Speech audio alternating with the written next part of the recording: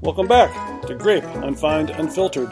Today we have another installment from our In the Field series with Jeff Miller. Jeff was recently at ProVine in Dusseldorf, Germany, where he met up with Manfred Felsner of Weingut Felsner, a small family-owned estate winery in the Kremstal region of Austria. Manfred, he's been making the wine there since he was 16 years old. Crazy.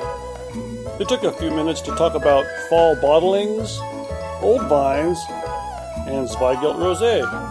All right, begin. Take it away, Jeff.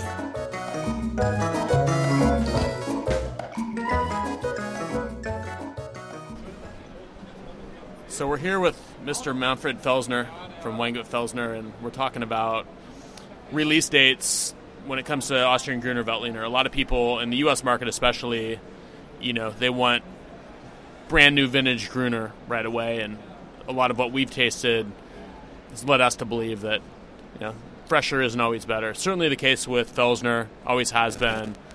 Here's Manfred telling us why that is, why he believes in giving us fall bottling Gruner rather than Gruner that is bottled in the winter of that year. With Gruner Veltliner needs a time of contact on the yeast because the yeast is keeping him fresh. There is a process called autolyse, and every day coming some new bubbles from the yeast and gives him a fine CO2.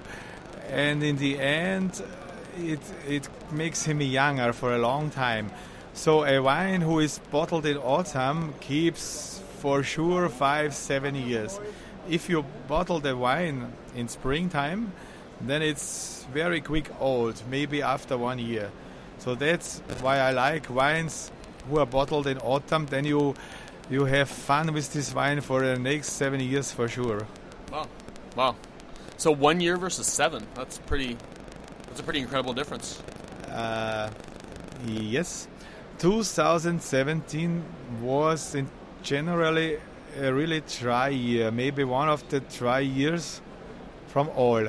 So we had no rain for 3 months, but the wines are helping themselves. We had a similar effect like in Sicilia. So when it was too dry, they did nothing for 1 month. And then in August, we had a nice rain. And then the sugar content was growing up very quick. So when we picked the grapes, we had a nice sugar content, but also a nice acidity. And 2017 Gruner was in springtime a little bit rough because there was some tannins because it was very dry. But then later in the summer times it gets smoother and smoother, and now it's really perfect. You have a nice acidity, the tannins are away now, and you have a nice mineralic taste, and it's for me it's really a great vintage which will keep long in the Vinothek. Great. And tell us about your vines, something that we always tell our customers when we're talking Gruner, when we're talking about Felsner is you guys are so different because you have these holdings of very, very old vines. If you looked at producers in Kremstal and you looked at the age of their vines, I feel like you guys have probably on the whole, the oldest portfolio of vines. Tell us about that and what that does for the finished wines. When I left the Vintner School, we learned after 25 years you have to pick out the vines and make a new vineyard because then they are too less fertile. But I found out that the wine from the old vines have more aroma spectrum as the young vineyards. And so I was one of the first in the region who start to make always new wine. So when one wine was dying, I put them out and put a new one. And now our oldest vineyards are more than 60 years old. So it would be a lie to say every wine is 60 years old. But I have a mix from 1 to 60 years. Because every year some hundreds are died because they are too old. And then I pick them out and make a new wine in. And so I have always a blend of different years. But in summa summarum, the wine is very special because you have the extract from the old wines, because their root system is very deep, sometimes more than 10 meters, so you have more facette of ground floor. And the young wines are a little bit thinner, which is also good. So, because when a white wine is too fat, it's also not good. So the mix of young and old wines is really interesting. It's a big aroma spectrum. Great, that's great.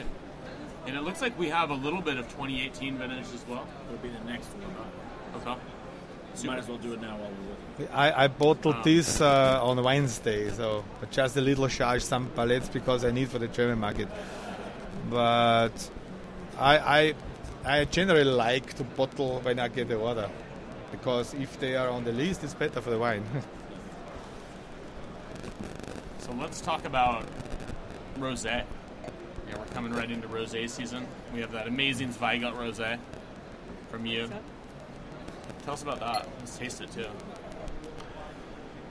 Yes, the global warming is helping us a little bit at the moment, because when I was in winter school 27 years ago, I liked France Rosé. But now I found out they are high in alcohol, they are oily, they have no acid. And now our rosé is tasting like in the Provence area 27 years ago. Wow. So we have a really fresh, lively rosé, nice summer terrace wine, works also good with seafood, uncomplicated, easy to drink the seafood, also poor, just to have fun.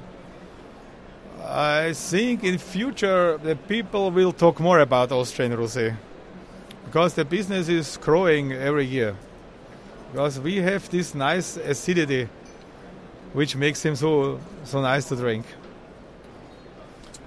Should I tell you about the production also? Totally. Yeah. There are two possibilities to make rosé wine.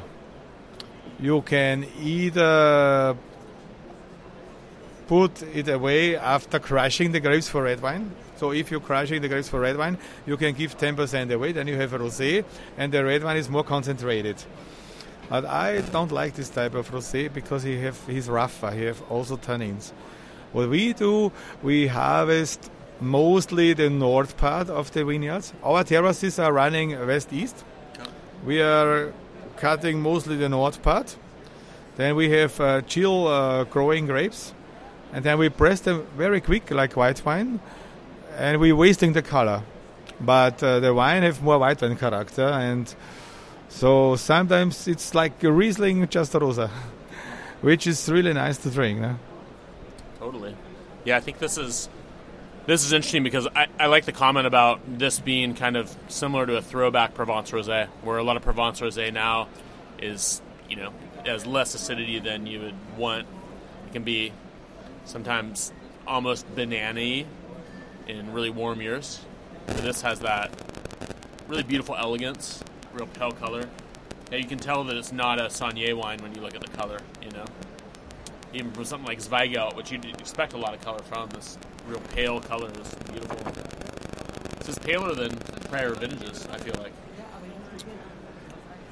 Yeah, it's the color of the grape. Zweigelt have not so much peaks of color like a Cabernet. It's just 30% of a Cabernet. Oh. So that's the reason why the rosé is just porky pink. But the nose is very nice. I have raspberries, strawberries in the nose, so like a summer wine. Like a summer wine. I like it. Okay, well that was informative and insightful. Thanks a lot, Jeff, for bringing that to us. Dankeschön, Manfred. And all that talk of rosé is making me thirsty. Okay, time to go. See you next time.